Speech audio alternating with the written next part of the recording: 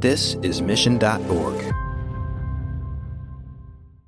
This is Marketing Trends, your number one source for exclusive interviews with chief marketing officers and executive marketing leaders in the Fortune 1000 and beyond.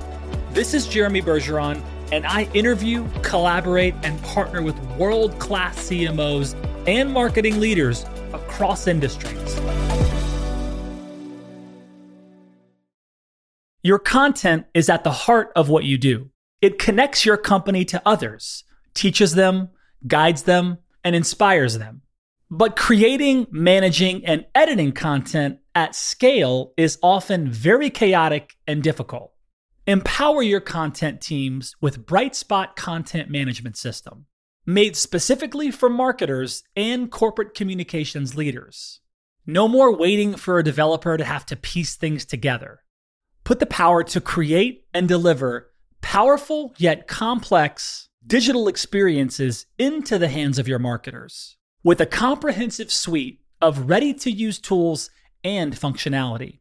Bring a bright spot to your tech stack, your customers, your team, with the Brightspot Content Management System. Visit brightspot.com/marketing trends to learn more. Hey everybody, welcome back to Marketing Trends. I am super hyped today. We've got an incredible, brilliant marketing leader in the virtual studio. Melissa Proctor joins us today. If you don't know, you're going to know after this conversation. Melissa Proctor is the Executive Vice President, Chief Marketing Officer for the Atlanta Hawks and State Farm Arena. She joined the Hawks in June of 2014. And in this role, she oversees a lot of things: day-to-day operations of the marketing teams, marketing integration and direct response, digital content, advertising, promotions. She additionally plays an instrumental role within the organization, spearheading internal corporate employee initiatives and executive communications. She has an incredible story. We'll touch on a bit of her story today. Melissa, welcome to the show. Thank you. Thank you so much for having me. Super honored. I got to quickly just give you a shout out on this book. When I was doing some prep for this conversation, I saw that you had a book, and I'm like, okay, I got to get the book. We got to see what's up with Melissa. And I just want to recommend everybody go to Amazon, go online. This is a really quick read, but it is full of really like inspirational, also like tangible, tactical things that you can actually take into your life, no matter where you're at. Her story is incredible. And I think that if you give this book a shot, you'll see a lot of reflections. And so, Melissa, this was just an incredible book. And I think one of the things I loved about your kind of inspiration was your daughter, Marley. And how old's Marley now? She's 8. She's 8 now. Okay. I have a 4-year-old daughter. And just as I was tuning into the energy of you being a mom and an executive marketing leader, like I see just the path that you've carved, but also like you want to leave these crumbs and these clues for Marley and then the rest of the world. So what an incredible, just a gift to leave back. And let's dive into a little bit of the book because it's just exceptional to learn some of the things that you've done.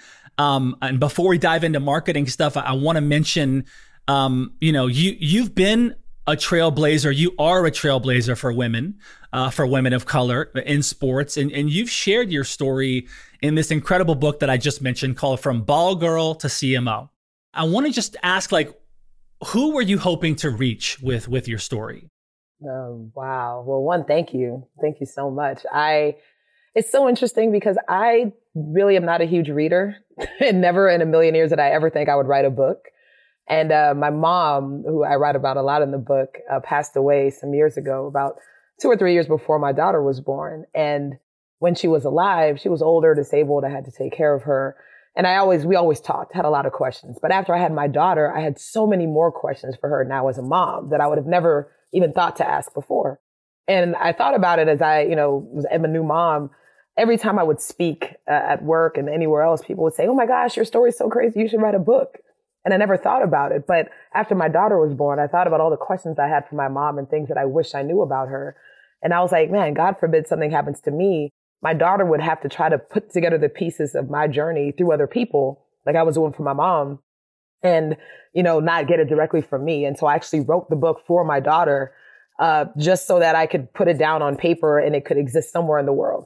And honestly, beyond that, I had no other thoughts or expectations for it. It was really, here's something I could do to help. And if it could help her, hopefully it would help other people. And it's been amazing. I think it was released September of 2020. And the amount of doors that it's opened and conversations that it started has been phenomenal. And I could have never imagined it in a million years. That's amazing. Yeah. And your mom, her name was Elizabeth, right? Olivia. Olivia okay. Idali, Elizabeth Brown McGee. She had a ton of names. She's from Belize. Okay. It was a cultural thing, but yeah, Elizabeth was one of them. Okay. It's like the way that she saw the world and the way that she like invested in you it's just incredible. I mean, like she, like as you came across hardship and came across challenges that we all come across, was like your mom was in your corner. 100%. Incredible. It seems like she always supported you and always like nudged you to keep going, which I think is simple in sounding, but much more profound. I mean, because there were moments in your path where you could have said, okay, I'm out, I'm done. You talk about this idea of pivoting, which I love this idea of pivoting. I love it because it relates to the world that you're in. And I'm curious about just a recent pivot for you. Like if there's been many pivots in your career, you talk about a few in the book, but can you kind of unpack like a recent pivot or a recent big shift for you in the last year, couple years? Would love to know about that. It's a good question. I feel like within my work and what we do every day, obviously the pandemic was a huge pivot for everybody. And in the world of basketball and live events which we put on at State Farm Arena, our whole world was bringing people together when everyone had to be apart. And so, for us, it was how do we take so much of what we do in the physical world and create digital pivots or opportunities to reach fans in new ways. And so, we've done that through many programs. One especially is our Hawks at Home program, which was we were doing physical camps and clinics all over the city of Atlanta for years that people loved going to Hawks camps. And when the pandemic hit, we could no longer do that. And so working with our basketball programs team, creating content that they're doing at their houses, teaching kids basketball fundamentals and creating a whole website and live content experience where kids could still continue to learn and develop in basketball and learn from players and coaches. And it's been phenomenal. So we're continuing to work on that and now pivoting since the world has opened back up to say, all right, what kind of questions do we have? What do kids need from us now in the digital space still where we can continue to engage and grow this platform? Because it was a gift that would probably not have happened as quickly if it weren't for the pandemic. There's a big through line for you and really just inspiring younger women and women of color who aspire to work in sports. You've kind of paved the way. If anyone Googles Melissa Proctor, you'll see like she's really kind of one of the forefront forerunners of like women of color getting into the executive level of really male dominated sport and industry. What do you hope younger women and women of color who aspire to work in sports might take from your journey and take from this experience? I really just believe that you can't be what you can't see. So much of, me being here, I didn't see myself, in this role. Like I said, I still don't know what I want to be when I grow up. But, throughout my career, it was one going with passion. I was an artist growing up, drawing, painting, graphic design, went to college on an art scholarship. And I think so often people think, well, I had to play basketball or I needed to, have a background in marketing. I didn't take a marketing class in college. A lot of it was, learned on the job once I got out of college and worked at Turner Broadcasting. But I would say whatever you want to do the job you want before you have it, which is a big one. I learned about brand strategy. I love the idea of branding. Couldn't get a brand job to save my life because I had no experience. And so I found a company that I was kind of passionate about and I cold called them and said, hey, let me help you with your brand. Thankfully, it was a small business and the owner said, sure, come on. And I was their director of brand strategy. And that opened up so many new doors for me that ultimately led to my first brand strategy role at Turner. So I would say, whatever it is, do it with passion and don't let anybody tell you no. Yeah. You have also, look, you've been in the branding marketing world now for some time. You've seen the kind of evolution of this world change rapidly. My opinion, first, I get to interview a lot of marketing leaders. And for me, interviewing someone that's a modern day marketing leader right now in 2022 is so vastly different than a marketing leader of years past. And I think there's certain skills and attributes that are just necessary now. I also love that you have the artistic background, because it seems like the really good marketing leaders that I've found, they have the right brain, left brain thing going on. They're really good at both. Like they can get into the artistic and and they can get into the strategy. Yeah. And I think that makes for a really good marketing leader. In addition to that, like what skills and attitudes do you think aspiring marketers should develop to contribute to their success to be a marketing leader now? Well, obviously you talked about, creative and strategy, and someone asked like, what's your superpower? And I'm like, exactly that. Being able to have creative ideas, but also apply them strategically so they're not just kind of creative or art for art's sake. And I think that's hugely important, being able to dig into the data and understand what the science is telling us in terms of direction, but then also having touch to culture and people. And I would say, especially being here in Atlanta and working with the Atlanta Hawks, being a student of culture, I think is something that's important for me. My team is always surprised because they're telling me about new places we should check out. I'm like, oh, I've been there already. They're like, gosh, you're out there. And I was like, to me, I want to understand where my fans are, what they're doing in different spaces across the board, because I think it helps me become a better marketer. And similarly, especially talking about marketing leaders for the future, employee and internal culture is critical. And being a strong people leader is, I think, more important now than it ever has been. I mean, the great resignation and silent quitting and all these things that keep coming up are real, but, to be able to engage and build an authentic relationship with your team, and hopefully encourage and inspire and motivate them to want to bring their best to work every day and be authentically themselves is important. And I think if anything, I have won in my career by being myself, which sounds simple, but much more challenging. When you were invited to the party, always show up as your whole self. I mean, that's something also, that's something it seems like you grabbed onto that early, there's something, and I don't always see that in young people. I see a lot of identity crisis. I see a lot of people, I don't know who I am. I don't know what, but there was something in you that early on, you're like, look, if I'm going to show up, I'm going to be me. It's incredible. Yeah. Well, I can tell you, growing up in Miami, in the 80s, I was the quirky art girl who never really fit in anywhere. I had friends from all walks of life, and being, I don't know, kind of like that awkward kid in the back of the room, but just full of energy and life and passion, and having the mother that I had just encouraged to say, whatever it is you want, just go for it. Just try it. And, going through college, I went to Wake Forest University in Winston-Salem, North Carolina, and I never experienced the culture of the South, even though from Miami, that was not the South, until I went to North Carolina, and that was culture shock. And so many people there were like, why are you here? You should be at like NYU or somewhere cool and hip in a big city. But I loved Wake Forest. I loved my 4 years there, just being able to embrace and understand that new culture. Coming to Atlanta out of college and working for Turner Broadcasting, I wrote the story. It's part of my book. I remember being an intern in TNT marketing and loving my department, loving everyone that I worked for, and no one looked like me. And they were all probably in their 30s. They all shopped, looked similar, and they were amazing people, learned a lot. And every single year, the president of the network would ask, all the interns to meet with them and just ask how their internship was going.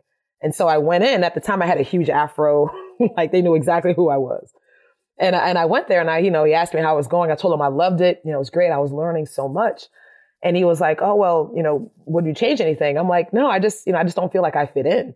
It's great, but I feel like I need to change, how I dress to be able to get invited to the happy hours and after work dinners and stuff. And he gave me the best advice I could have ever received at 22 years old. He was like, you are here because of who you are, because of your Caribbean background, your artistic abilities, your heritage, all the culture, everything that you have.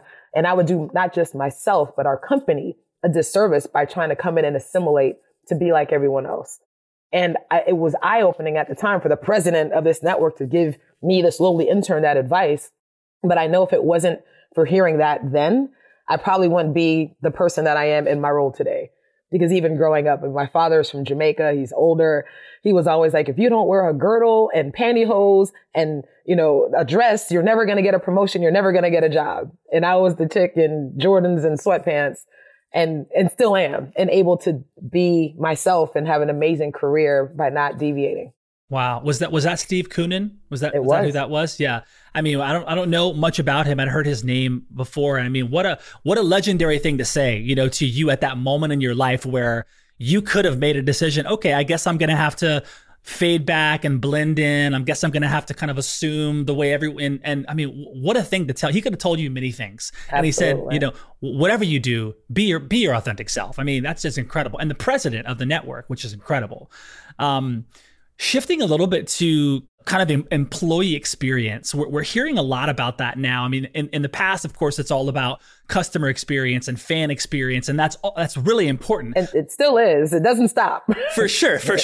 And it always will. And I'm seeing a lot of executives and hearing a lot of executives talk about how the employee experience is equal and so important. And I'm just curious about how you and the leadership team, kind of how you view the employee experience. Maybe what have you done to double down on the employee experience in a really rapidly changing world? You know, in our industry, in our company, it's so different because, you know, we are incredibly forward facing. So our employees aren't just sitting behind their desktop or their laptops at work and then going home. Like, our day-to-day events are getting in front of fans. And so we are asking our employees to do their best in terms of guest services and making sure everyone feels welcome, Southern hospitality in our home. As leadership, we'd be doing ourselves a disservice if our employees didn't feel that from us.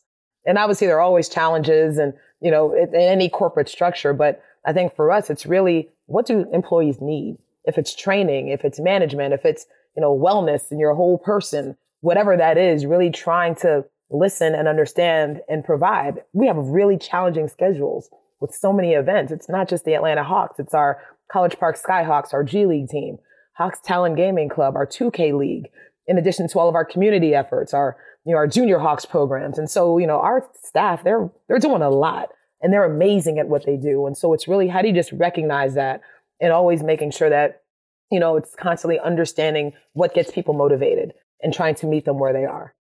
Something you talk about, back to the book again, is your game plan. You know, you talk about, you have 5 really, I mean, all of them are like everyone. I'll just quickly run them through because they're awesome. But I want to key in on one real quick. They are, number 1, I must be able to bring my whole self to work. We've keyed in on that. Number 2, I must have the ability to be both creative and strategic. Number 3, I must be able to pay all of my bills on time and invest for my future. I love that. And then number 4, I must be challenged and be able to add more tools to my professional toolbox. Now, the 5th one I want to ask you about, because you're busy. You have a lot going on in your world. It's not just the Hawks, like you said. There's a lot going on, a lot of forward-facing opportunities. But number 5 is, I must have work-life flexibility and harmony. And I love that you keyed in on that. I just want to know how you do that now in 2022 as the CMO for the Hawks. There's so much that you could be focusing on and paying attention to and supporting team and development. Yet that balance is important to you. It's one of your it's part of your game plan. How do you activate that? How do you execute that now? Yeah, I mean, those are my guiding principles, and I call them my non-negotiables. It doesn't matter where I am or what I do. If those 5 things can't be met, I shouldn't be doing it. And the idea of work-life harmony, for me, people say balance, but things are never in balance. You know, sometimes you got to work hard, sometimes you got to life hard, and, you know, finding your place somewhere in between. But for me, that idea of harmony, I've had to learn it over time. It's saying no.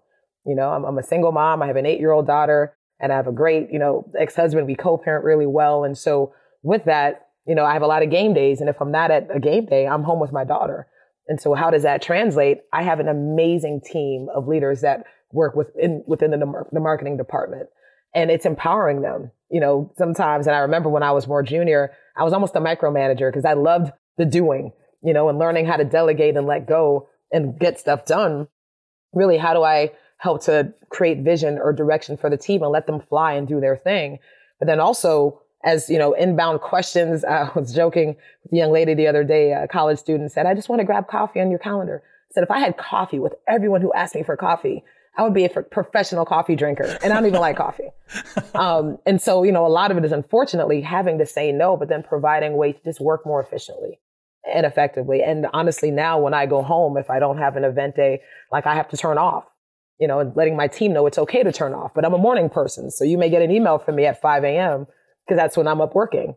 And knowing that that's okay. And I think finding a culture that embraces that idea of flexibility and harmony, where they're not asking you to sit at your desk till 7 o'clock just because somebody in a corner office is sitting there and doesn't want to see anybody leave. I think that world is shifting, and I think the pandemic had a lot to do with the just flexibility and remote schedules. But it's important. And then taking time for myself, and whether that's traveling, because I really enjoy doing that, or finding ways to pour into me, working out, spending time with friends or my daughter, like making time for that and making it a priority is important.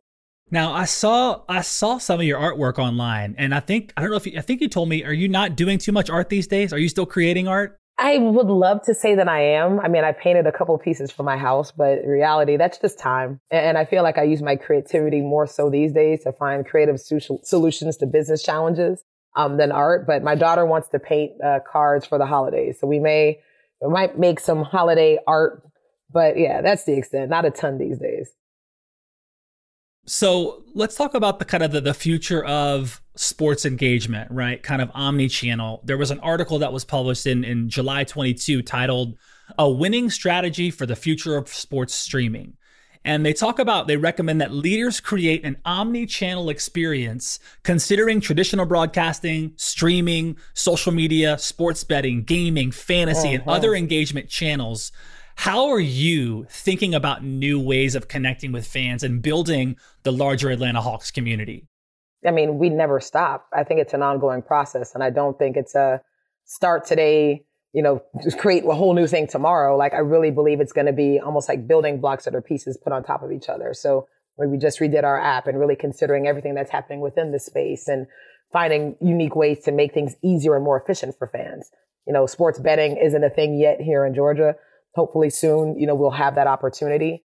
But it's the precursor to that. So how do we have predictive elements in-game now where fans can do trivia and guess? And so we're kind of building some of those building blocks now into the future, and streaming is super unique. I mean, and having worked at Turner Broadcasting in the past, so many nuanced ways that fans can get content now across platforms. Buzzer, if you're familiar, is all around the last couple seconds or elements of the game, just so you can get the parts that everyone wants to see. And so how that works for us, a lot of that has to do with the league and the teams and, rights and where all that's headed. But it's an exciting time for me because even looking at what Amazon's doing with, NFL and looking at different ways to stream and different personalities, the pop culture side of me loves the idea of being able to see, a game through my own lens and what's important for me. And so I see that that's kind of the future of sport and where it's heading. And I think it's just a really exciting time to be a part of it. Wow. So typically fan interest kind of wanes heavily in the off season, right? What There is no off season. What efforts are you making to keep fans engaged after the season ends? Honestly, I think the NBA has done an amazing job because when I joke, there really is no off season for us. So, between finals, lottery, draft, free agency, summer league, which is huge. And this summer, obviously, a lot of players were playing in different leagues in different cities and the NBA offering opportunities for that. So fans are always getting their basketball fix somewhere. And then it's preparation for the season. And then we're on, in addition to our G League team, in addition to our 2K League, which is kind of playing towards the end of the season and throughout the summer, in addition to the WNBA. And so for us, overarching, those are the things that are happening internally. We really look at what we're doing in the community in the summertime as well. So that's where a lot of our camps, clinics, we've done a really great job partnering with State Farm in the past, doing a 1,000,000 meal pack event, which we did last July, and packing 1,000,000 meals, for the city of Atlanta for people with food insecurity. And so we really look at community. We look at ourselves as a community asset, a civic asset, as our owner said from day one when he got there. And that's not just during the off season, that's year round. But that work never stops. And so I was joking with my team. I said, when I first started, there was an off season. Like, guys, people took 2 months off and we'll get back together in August before we start to prep for the season. And now that's no longer the way of the world. How much, collaboration, interaction do you have with other sports marketing leaders in the NBA or just in other like NFL, any other sports leagues? Do you kind of collaborate and connect with other marketing leaders in other arenas? 100%. I mean, I think, there's no competition really. I mean, obviously everyone wants to have the first and the greatest, but I think locally, great friends with, the president of the Atlanta Dream, our WNBA team, the head of marketing for the Falcons, the head of marketing for Atlanta United, the head of marketing for the Braves. And so every now and then we do have marketing ideas with synergy. We always want to show support for our local teams. So, when the Braves won the World Series, we had a whole Braves night at a Hawks game and got to really welcome them and give them their shine for the city. So we love that. And in terms of the NBA, they do a phenomenal job of really bridging the gap of needs for marketing leaders across the league. And so at any given time, there may be meetings where we're all getting together. Every year we get together in Miami for a sales and marketing meeting where we are literally hearing best practices from every single team. And over the past 8 years that I've been with the org, it's just been building relationships. And so not just for basketball, but personally also, folks within the NFL, MLB, and it's a very small knit unit of people who can have the honor of working and leading a marketing organization for a sports team. And so, I really take that honor and try to build as many bridges as I can. How much time do you and the team kind of spend, you and like the marketing folks and just the executives and the team you're working with, how much time are you spending like experimenting on things, like kind of being in the future, trying new things? I mean, this world's moving so fast that there's so many interesting activations and campaigns, but do you spend a lot of time kind of thinking with the team or just by yourself about like, what's the future? What can we do to try new things? How much do we push the envelope? I'd love to say that we spend a lot of time on it, but there's not enough hours in the day, in terms of working in the office. I am, like I said, I'm a student of culture. So I'm always asking questions and looking at how we can connect, juxtapose worlds or things that shouldn't go together to see how we can create something magical. We have an innovation lab within the Atlanta Hawks. And so there are some other folks within the organization that are charged with looking forward. We have a Hawks Ventures group looking at other businesses. And so I think through that, there's opportunities to kind of see what's happening. But personally, I'm always looking and having conversations and hearing pitches and, kind of seeing what's out there. But to the spirit of, is the juice worth the squeeze? It takes a lot of time and effort. And I think for us, especially, it's like, we can just onboard this new tool and try that out. There's a lot of man hours behind that just because it touches so many different parts of our organization, especially if it's something consumer facing. So really understanding what those small tests would be, what really makes sense for us. And then, I absolutely want to try stuff out. My team knows it. I'm all about innovation. In that same article we talked about, Deloitte reported that, the streaming has increasingly, become a favorite channel for watching live sports, especially for younger fans. Earlier in the pandemic, the Washington Post was reported that sports had a Gen Z problem that might be exacerbated by the pandemic, voicing concerns about gaining and retaining young sports fans. What are you noticing about changing consumer trends in the industry, and how are you adjusting your marketing efforts accordingly in order to continue to connect with multiple generations of fans?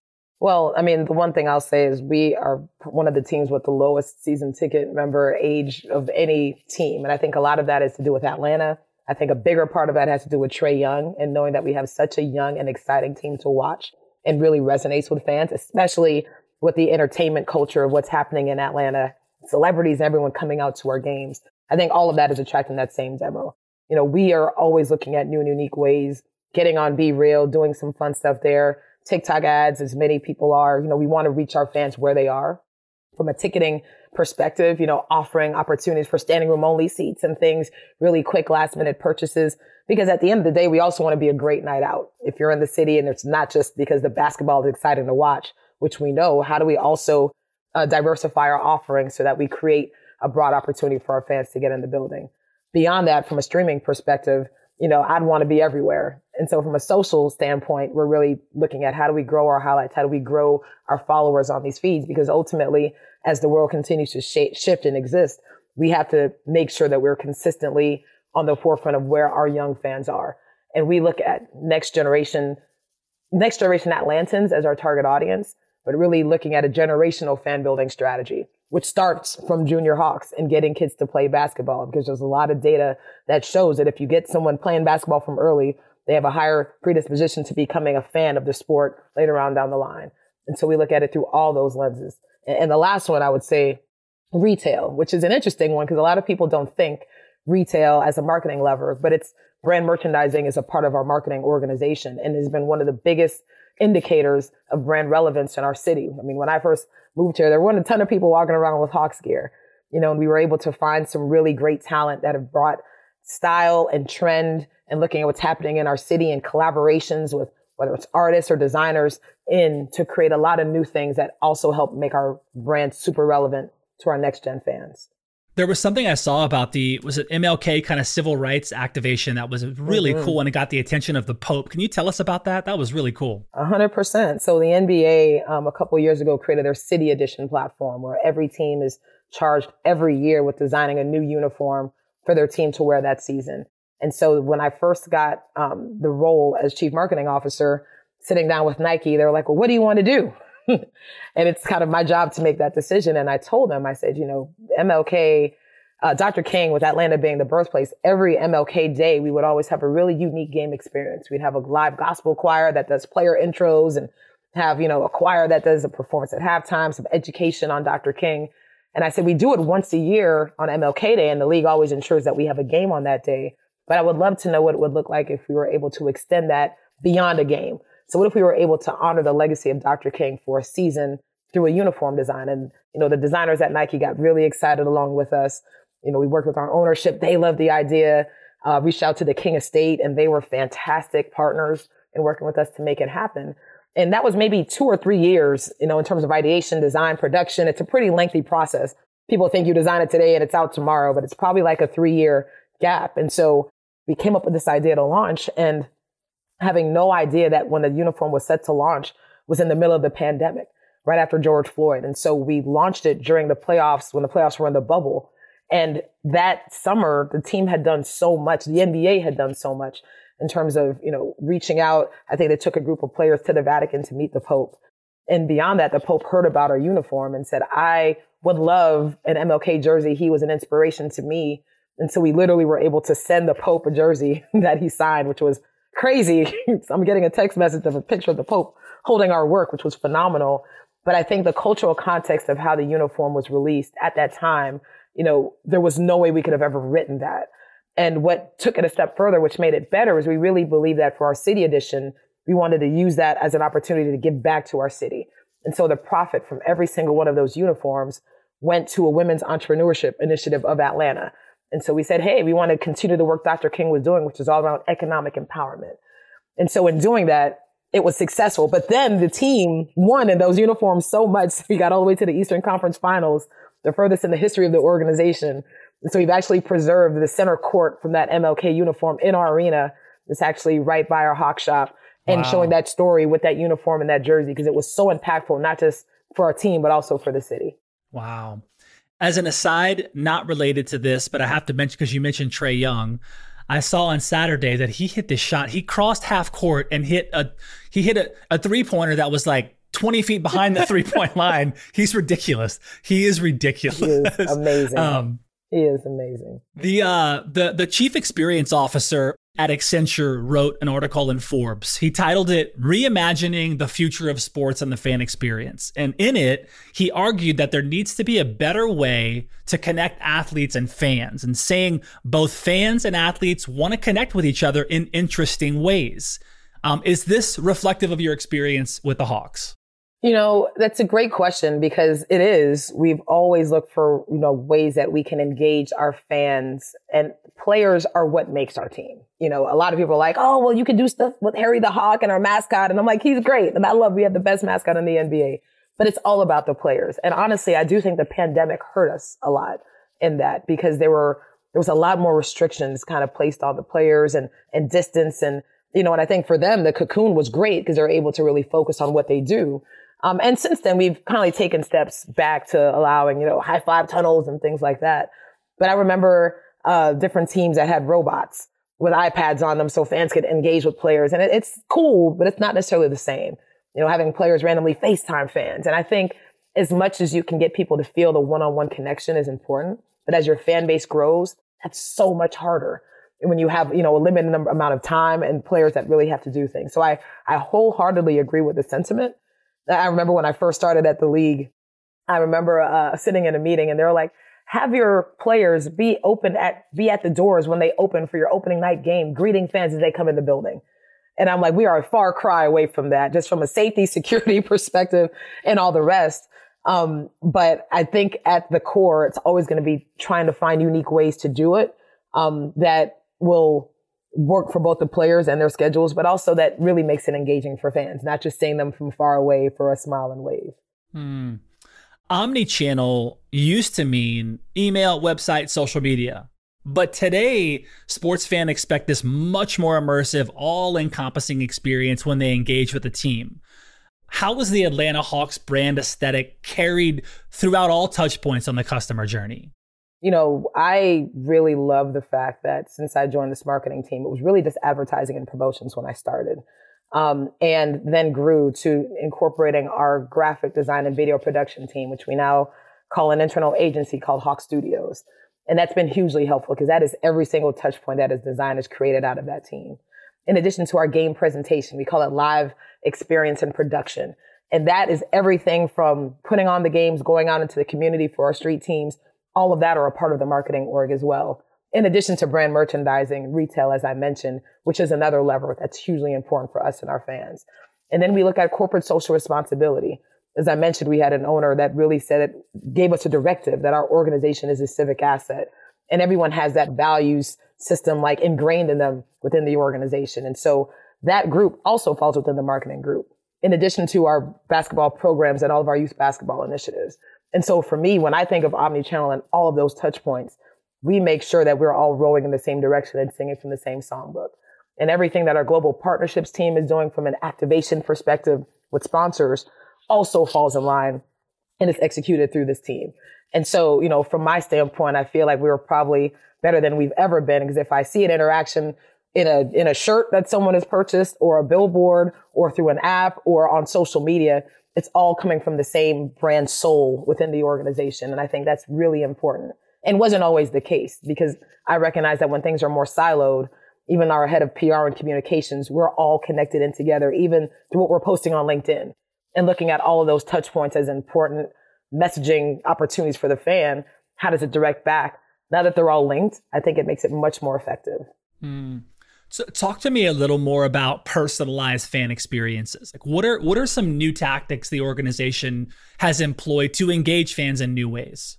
Well, I mentioned we redid our app, and it was done exactly for that reason. How do we create this as the portal for all things that our fans need at any given moment in time? Everything from game flow and being able to see where people are shooting from, to a member portal where if you have Hawks Bucks, which is our digital currency, and everything being in one place. Now, that's not revolutionizing the world, but for us, and being able to really galvanize all that info and put it in one place, it makes it much easier for fans. And we had an app previously that was kind of bifurcated. It was half Hawks, half State Farm Arena. And now we have one unified app where you can toggle off and on the calendar if you want to see home games, away games, arena events, get tickets for all those things and have them all in one. It just makes it a lot easier for fans to navigate. We're in the middle of going through a really huge proprietary research study. We're calling it Project Future Fan. And a lot of that is to answer those questions that you just asked. You know, what do fans want from us now in this day and age? But then also, as we look to our future fan, who aren't fans that we want to have become fans, and understanding why they're not. But for the folks who are on the trajectory to become future fans one day, what can we do and provide for them? And I'm really excited to get the research or the output of that study, because I think it will give us a lot of direction in terms of doing it even better in the future. And I look at my 8-year-old daughter as my personal focus group, because the way that she consumes media and what she does on a regular basis is the future. You know, I worked at Turner and I was at Cartoon Network and Adult Swim. And I always remember hearing like, this is the best part of the business to be in, because you are getting the precursor for what everyone else is going to figure out 5 to 10 to 7 years down the line. And it was so true. Wow. Have these efforts been effective in bringing in like casual fans in, like making them more engaged fans? 100%. I mean, we've looked this season, especially at how do we do unique things, especially for the first half of the season. Traditionally, you know, once I want to say Christmas, New Year's comes, people focus on basketball. NFL season is dwindling, you know, kind of getting ready for Super Bowl, you know, but we always look at the first half of the season as how do we really engage fans in a place like Georgia, which is, you know, college football capital. And so it's been pretty interesting and unique, creating group sales opportunities. We had a Divine Nine night, most recently, a lot of giveaways for fans, kids nights, you know, really engaging casual fans to come in for a unique experience. And so far, we've been sold out for just about every game so far this season. And so we're doing great there, but it's how do we continue that momentum? And the one thing that I can't control is wins and losses. And it's interesting that as a marketer, a lot of people talk about your product. I can't tweak my product. I have no say on the product or the outcome of that product. And so it's super unique. So what we're able to do is really, how do we engage this brand and this audience in this market in new and unique ways to really get them into the building, but then also just have a great experience when they're there. How are you scoring like that kind of engagement? What are your key performance indicators for like those new tactics? Oh man, I mean, surveys after every game, net promoter score is huge for us. We look at that. The NBA has a lot of league related surveys that they do annually with season ticket members and other fans. I mean, social media tells us every night, whether we want to hear it or not, we absolutely get it in real time, whether it's customer service related through Twitter or, more from an Instagram perspective and comments. So if it's a celebrity that's at the game, they'll let us know, like, we love them or we don't know who they are. So it's really great, being able to have that, and sometimes pretty challenging. And we have a phenomenal team on our social side that's really doing their best on a regular basis to not just engage fans, but also listen. Social listening is huge for us. The line between professional sports and other forms of entertainment has blurred, right? I mean, now you got stadiums that are offering these full, interactive, multimedia driven experiences. How have efforts to use, things like live music, unique entertainment acts, compelling video packages, etc., changed the types of fans you see coming to games? Well, I feel like that's what we've always been about. And so for us, that's our norm. And I think in terms of game presentation, I could be biased, but I feel like we are the best in the NBA. And, with that, people coming into our building, we have a swag shop, which is a barber shop that Killer Mike created within the city that we brought in to make this the most Atlanta venue ever. We partnered with Topgolf, and we have, you can go out and have a whole golf simulation in a party suite as you watch this game. And so we know that there's a lot of different things happening to stimulate fans. But for us, live entertainment for sure. We've had Sprite hip hop concert series, a number of amazing artists that come through our arena, and then also bringing in influencers and others that just are sharing the experience that they're having. And so we definitely have seen in the past, we did a collaboration with Collab Crib here in Atlanta, which was awesome because those folks are on TikTok in amazing ways, creating content, reaching a very different demo than maybe our core Hawks social demo. But we've partnered with them for so long that that's part of our universe now as well. And so we've always kind of looked at that unique opportunity for growth through juxtaposed worlds. And I think we'll always continue that. There was an article that you discussed the link. It was in Women in Sports Tech. You discussed the link between technology and innovation. And you explained that the pandemic has changed everything, right? And that created a fully integrated tech stack that could grow as as company grows as a top priority. What did the pandemic make clear about your tech stack and how your tech strategy could be better? Well, it made so much clear that we now have a chief of innovation and technology that we've brought on board since then, and Kim Ramito, who was phenomenal. And she's recently joined us and is now doing a complete overhaul and assessment within our organization to continue to make sure that we're not just doing things that we need to do for the organization, which we always have done, but how we can do them more effectively and efficiently for our fans, but also just for our business. And so we're in the process of that and continuing. But as I mentioned in that article, the pandemic really showed how much we were so focused on the physical experience, and the digital was in support of in ways, but not a complete immersive digital experience. And that's what we're moving more towards in the future. In that same interview, you said, quote, "Silos are the biggest killers of ideas and innovation at organizations. The more that we can align and bring others under the tent, the better our decision making is, especially when it comes to our technology stack," end quote. How have you encouraged collaboration across the organization and eliminated some of those silos? Well, I think that we've been doing it over time, and like I mentioned, now that we have this new leader who's focused on that, we have been kind of the partner number one in anything that we can do to ensure success. One of the biggest things we're working on internally right now is a digital asset management system. And it sounds small, but for a team like us that captures so much content on a regular basis, we have systems in place, obviously, currently, but how do we make it more efficient where anyone can search for anything that's needed? That's a huge undertaking that really involves the entire organization. And so because it started within the marketing department, based on our Hawk Studios needs for all the content that we're capturing, it's really something that everyone is holding hands and working together across the organization on. And I think that's kind of a microcosm of the way in which we work now. And silos, unfortunately, exist, whether it's location-based, our team is at our practice facility, we have folks at our arena, we have folks at our corporate offices, but we're always cognizant of that and really trying to do our best to schedule times where we can get that collaboration and time together to make it all work. Mm. Let's talk data for a little bit.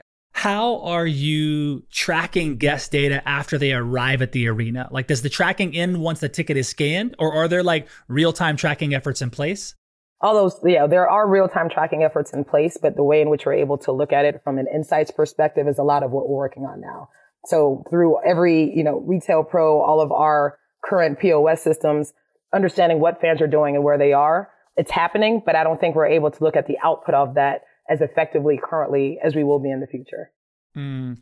Are you garnering like a deeper understanding of fan behavior through the app use, through merchandise? 100%. I mean, I think for the app specifically, we just relaunched that tool at the beginning of the season. So I think there's a little bit more time to see on that, but we get to know so much more about our fans, where they're spending their time, what they're doing. I mean, we have, from a retail perspective, probably have had our strongest opening of the season from the beginning of this time since I've been in this organization.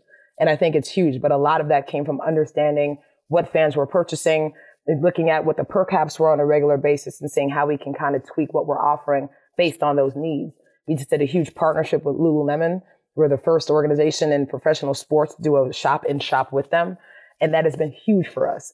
And Lululemon Hawks branded merch that you can only get in our arena, it's fantastic. And so as we look at our fans and see how our shifting fan and demographic base is growing, we're trying to do our best to make sure that we can have offerings that have something for everyone. Mm-hmm.